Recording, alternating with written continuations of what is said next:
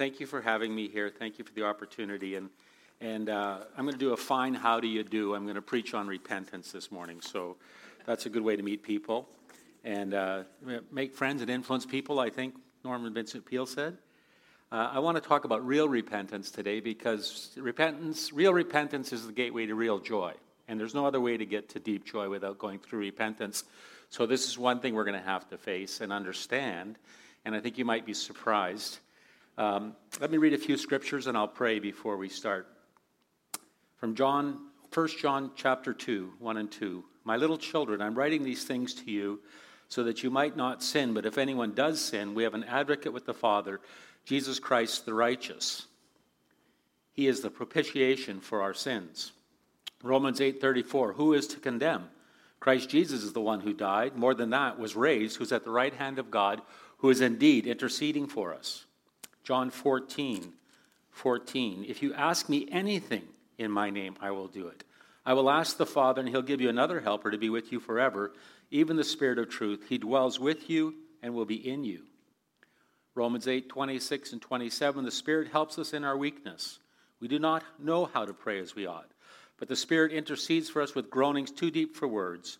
The Spirit intercedes for the saints according to the will of God. Father, we thank you that we come to you, and there's no use being pretentious about things. You know everything already. We stand naked before you, and your word discerns the deepest thoughts and intents of our heart. Yet we come to you with our fig leaves and our pretensions, and it's partly because we're ashamed, we're embarrassed, we're hurting. It's partly because we're proud and we don't want to come clean with you, and it's partly because we've lost the joy of deep fellowship with you, the joy of your helping presence. Take us through this process today to the other side, to the joy that comes through really learning how to confess our sins before you. In Jesus' name we pray. Amen. So we're going to have a few times of prayer today, and I'm going to put you in some prayer opportunities. Have you ever been in a schoolyard fight? Who's been in a schoolyard fight here? Or a hockey fight, right? Come on, girls, put up your hands. I want to hear about it. You have, eh? I want to hear that story after. So I had this schoolyard fight in grade 12, and I danced with this girl who her boyfriend got jealous and said, okay, let's throw down, and we were going to have this fight. And it was a back alley behind Safeways in Calgary by Henry Wisewood High School, and I came with my entourage of 3 skinny guys. And this other guy came, he's skinny, but the 3 guys he brought were like, small gorillas. And I looked at them and I said, I don't like the odds here because the way they work from his background is if you fight one and win, you get to fight the next. And I thought, I'm going to lose. I brought the wrong guys along. And so I'm pondering what to do next, and up drives Murray Detman in his 444 Charger Hemi. And, makes a lot of noise, makes a grand entrance. And Murray's as big as 3 of them put together. Football player, everything. And Murray says, what's up, John? And I said, well, there's a little scrap happening here, but, and he looked and he says, okay, I'll stick around. Well, so it's just me and Murray. And I could handle it, right? I'm going to tell you what happened. Okay, I'll tell you what happened. He lost. Anyway,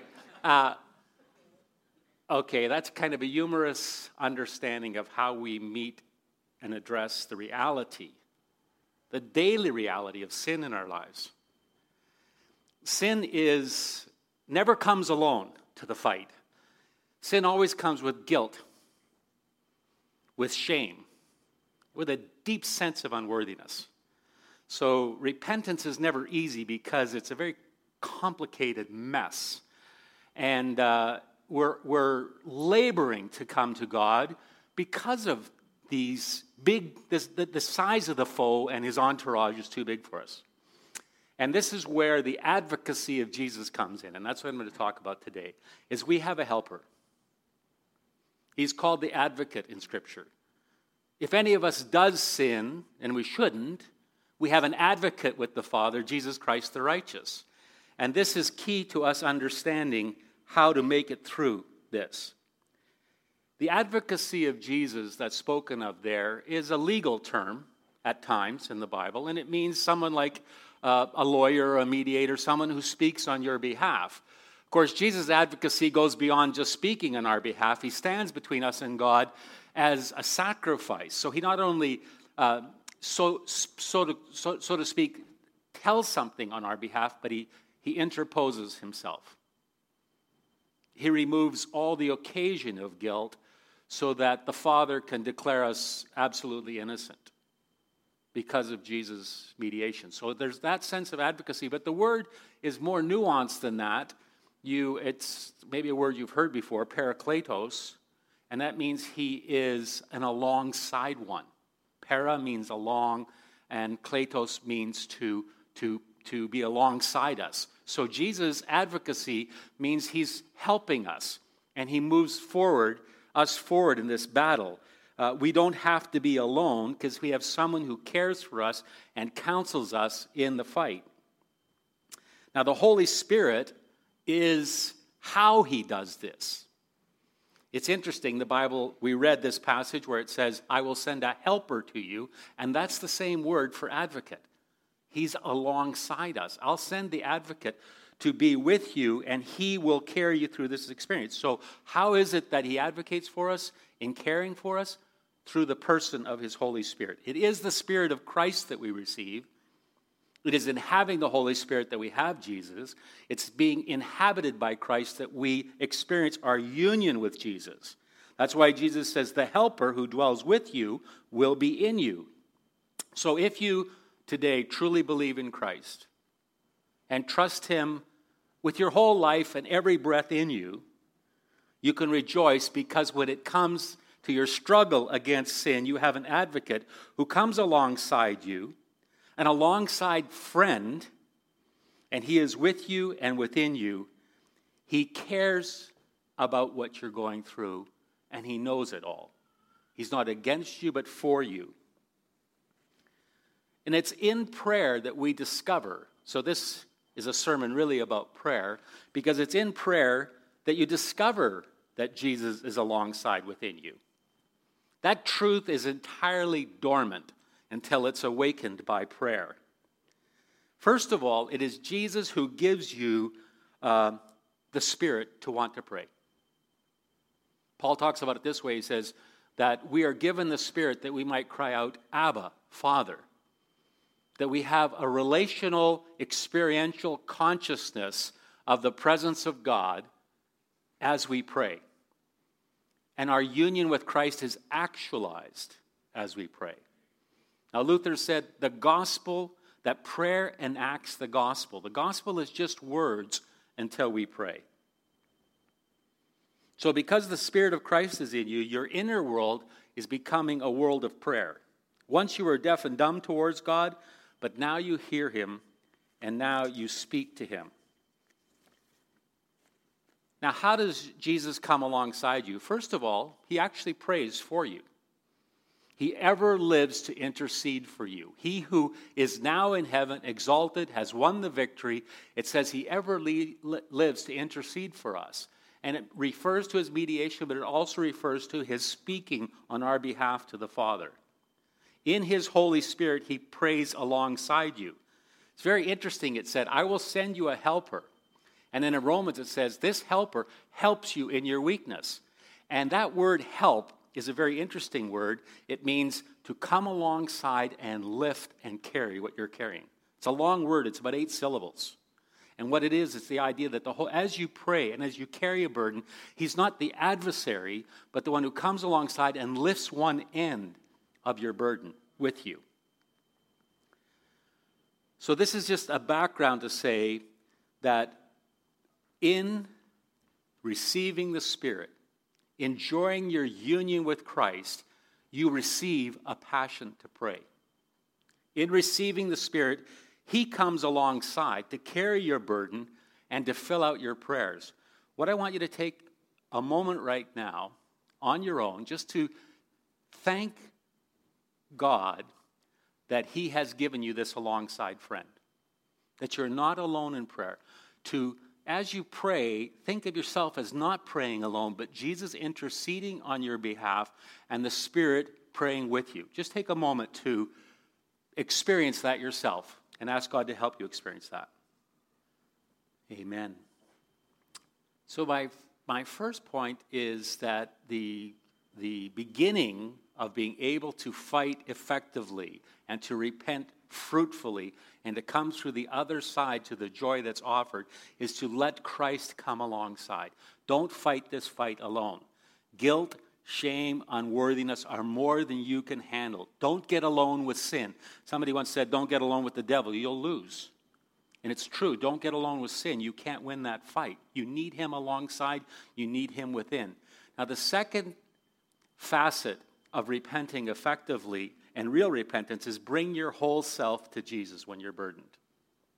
Bring your whole self to Jesus when you're burdened. Sometimes we think of sin as an isolated act or a confession, repentance. So, you're aware of your sin. All of a sudden, let's get rid of it. Let's just say we're sorry. Let's have done with it. But really, it is actually this wrestling match that we have, which is the greatest sanctifying and essential element of our life. On the other side of true repentance is real joy. So we have to learn to walk through it with God. God is disappointed with our sin, but he's not our adversary as we repent. He's our friend, and he's alongside us. It takes a rearrangement of our consciousness to realize that we're not alone as we deal with our faults and our transgressions. There's an interesting verse in Isaiah that indicates what I'm trying to say. God says this, "Come now, let us reason together. If your sins are as bright as scarlet, I will make them white as snow. No matter how dark they are, I can remove them as far as east from the west." In other words, enter into conversation with me as you deal with your sin. Reason with God. Understand, and this is so key that we have to understand because we get very confused when it comes to sin. You're wrestling with guilt, you're wrestling with anxiety, you're confused, well, who's wrong here, who's right here? I can't figure it out. It gets very confusing. I need a lot of things from God to be able to repent. For example, when I'm confused, I say, God, give me light. Help me to see what the real issues are here. Where am I to be responsible? Where is it somebody else's responsibility? Where is it just an accident? Just the confusion? I need light. Secondly, I come with all kinds of wounds and all kinds of hurts. If it's been a conflict, then there's two people who are usually quite wounded and hurt. And we need healing when we're hurt. We need help from God to come alongside us. If you're completely broken by the conflict that you're in the middle of or broken by the sin that you've participated in, let's suppose that you've gotten yourself caught in some kind of behavioral transgression. Maybe pornography would be a good example. The first thing to realize is you're deeply, deeply wounded by that. And you're in a hurting posture. And you need, paradoxically, before you can be forgiven and healed, you need healing to get to the point of dealing with that. You need to trust God that he will heal you from your wounds and hurts, even as you go through this process. Another aspect of repentance is you find yourself very weak. You feel so helpless. You feel like I could never make my way back to God. He's an infinite distance from me. I'm beyond repair and I don't know what to do. So what do you need when you're weak is you need strength. Christina Rossetti had a beautiful poem that said, "My faith burns low. My hope burns low. From the depths of its weal and woe, my soul turns to you again." So we come to God in that utter weakness is a pleasing prayer to God and acceptable. So often we think we have to be prepared and ready and have dealt with things, and then we can come to God. And we do all this internal wrestling to get to that point of repentance. But it's actually getting there with God's help that gives us the courage and strength to effectively repent. Another thing we deal with is a sense of self-condemnation. As soon as you do something wrong, there's a bunch of people accusing you, a bunch of personalities, put it that way. First of all, if you're sensitive at all, you're accusing yourself. You're feeling bad about yourself. Then, quite possibly, the person you're having a problem with is accusing you. And then I guarantee you there's somebody else accusing you because his name is accuser. And so you're under this massive accusation. You need, when your condemnation rests upon you, you need to remember about Jesus as your advocate, what John said, if our hearts condemn us, he is greater than our hearts. He can help you face that condemnation. He doesn't want you to live under that accusation. If the Holy Spirit's going to convict you, it won't be by accusing you. It'll be by convicting you, which is altogether different. So when you're caught up in a spirit of accusation, you have to start reasoning with God to bring it to the character of conviction.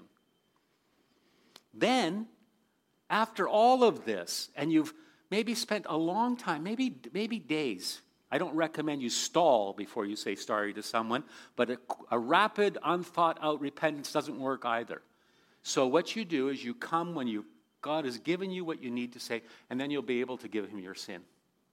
Then you'll be able to confess to that other person and say, I really see my wrong now. God's given me light to see. And I've gotten past the accusation, and I can freely repent to you and to God.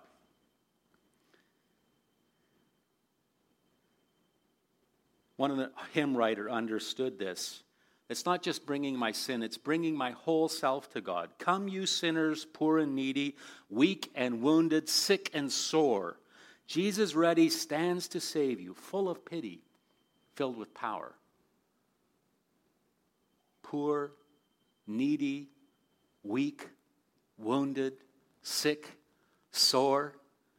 Jesus ready stands to save you, filled with pity, filled with power. I want you to pray with me now because I'm going to go through that words and I'm going to say a phrase and then give you a moment to think about it, okay? And then we're praying together, in other words. Let's join in a little concert of prayer. I'm going to use another hymn. We bring our guilt to you, Lord Jesus, to wash our crimson stains. White in your blood most precious, till not a spot remains.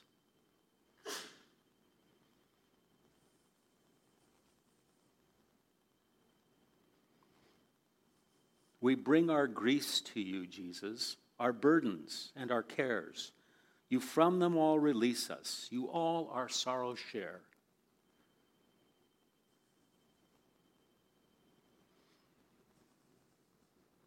We bring our guilt to Jesus, to wash our crimson stains. White in your blood most precious, till not a spot remains.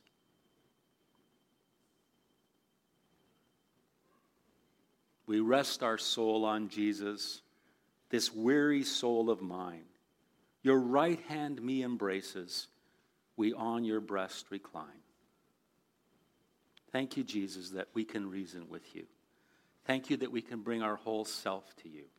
Thank you that we don't have to flee the enemy, but we can face the enemy knowing we have an advocate and alongside friend to face this essential but dreadful challenge to deal with the reality of our own weaknesses and sins. Give us courage to do so, we pray. Amen.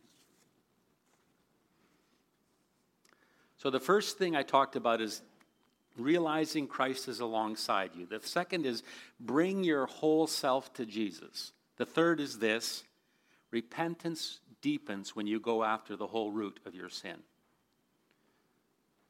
You know, dandelions are the arch enemy of our house. I actually plucked 1,000 dandelions out of our yard this year.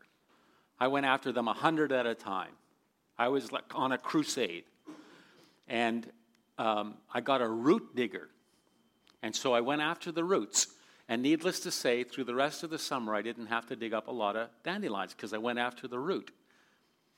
If I didn't go after the root and I just kept mowing it every week, you actually grow a whole new harvest of dandelions, and the ones that were there come back with steroids. They've got they're ugly, mean-looking dandelions. They get stronger every time they come back. Well, repentance is like that. A quick, brief, thoughtless, unreflective repentance, I'm sorry, is like snipping the hand off the dandelion. Whatever it was, it's coming back. Or self-loathing, guilt-driven. You're right, I'm the worst person in the world. Couldn't be anybody worse. We do a lot of that, this self-loathing kind of repentance. Just snipping the head off the dandelion. It'll come back, maybe that day. Not seeing or caring about the injury you did to someone else or to God. In other words, it's all about me and how I feel bad now, but I actually hurt someone. I've injured someone. And to see their pain. And I've actually grieved my Father, and to see his pain. True repentance gets out of ourselves and sees those we've offended. We have to go deep in repentance to experience the joy of forgiveness. There's a famous sermon by a guy by the name of George Whitefield, and he preached this sermon to 20,000 people at a time and would see several thousand come to Christ. And this is the four things to repent of. And I think it's good to remind ourselves of these 4 things. And if you've never repented, this is also very helpful. Firstly, you must be made to see, to feel, to weep over, to bewail your actual transgression of the law of God. Second, you must be convinced of the foundation of your transgressions. By that I mean original sin. When the sinner is awakened, he begins to wonder, how did I come to be so wicked? The Spirit of God strikes him and shows that no good thing dwells in him. Third, there must be a deep conviction of self-righteousness. This is the last idol to be taken out of the heart. If we're busy judging others, gossiping, complaining, blame shifting, I didn't mean to do that, then that's probably the idol of self-righteousness that you're fighting with right now. And it's probably winning. Gossipers are self-righteous people always. If we prayed as much as we gossip, we'd save Langley in about 3 months. The first sin, we must repent of self-righteousness, which means we have to put an end to gossip. Our opinion's not solicited on many, many things in life that we feel necessary to give it. Let's think that over in terms of how we cultivate community and friendships and relationships. But here's number 4. There's one particular sin that one must be greatly troubled for, and I fear there are a few of you who think what it is. It is the reigning, the damning sin of the Christian world. And yet the Christian world seldom or never thinks of it. And what is that? It's what most of you think you're not guilty of. That is the sin of unbelief.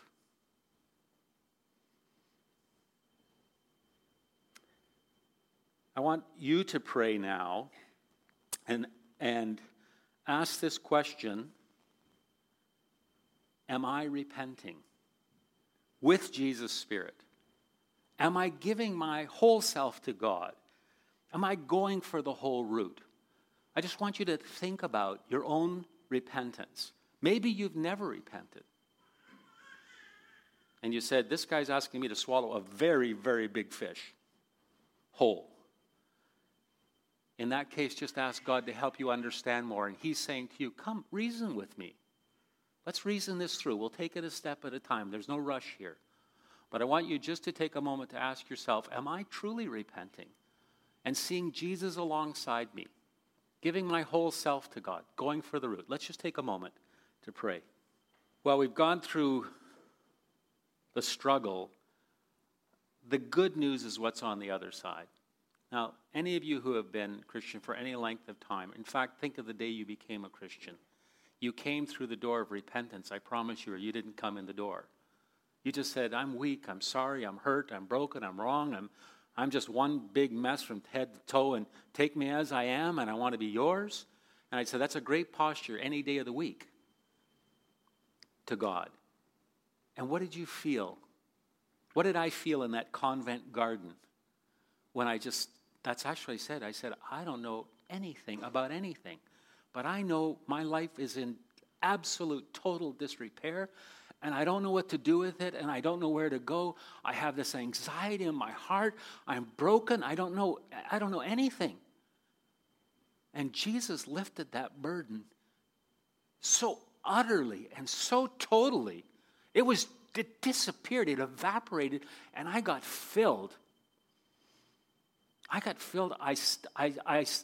was tingling as if I'd stuck my finger in a 220 volt. It was joy. I just felt the electricity of God saying, I'm on your side. I take you through. My son gave himself for you. I love you more than you could dream or imagine. And my being had joy that it had never experienced since the day I was born. And I find that the greatest periods of joy in my Christian life follow after conviction. And the older I get, the longer I've been a Christian, it's 46 years now, that my times of repentance take more time now, take longer. They might take days. As God helps me through this, as we reason together, as we pray together, and what follows that is a period of unbelievable joy and productivity and effectiveness in the kingdom. Augustine said something, he says, I gladly confess my sins, because whenever I empty myself, you fill me to the brim with your love. If there is no joy or so little joy in our lives, it's because we haven't learned the secret of real repentance. And if you are a person whose life has joy in it, and people notice that joy, and there's evidence of God in your life, then you know something about what I'm talking about, and you're experiencing the gateway. You've gone past self-loathing and accusation and quick repentances to reasoning, let Jesus come alongside, and you've come to the other side and you say, I'm ready to go back again because I want to come to that joy. So listen to Psalm 51. The whole passage is built on emptying and filling. Every second verse is one or the other. It's emptying and filling. Listen, hide your face from my sins. Blot out my iniquities.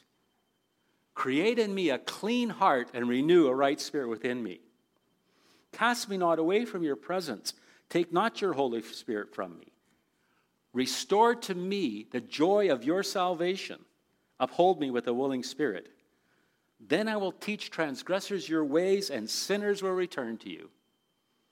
David understood real joy because he understood real repentance.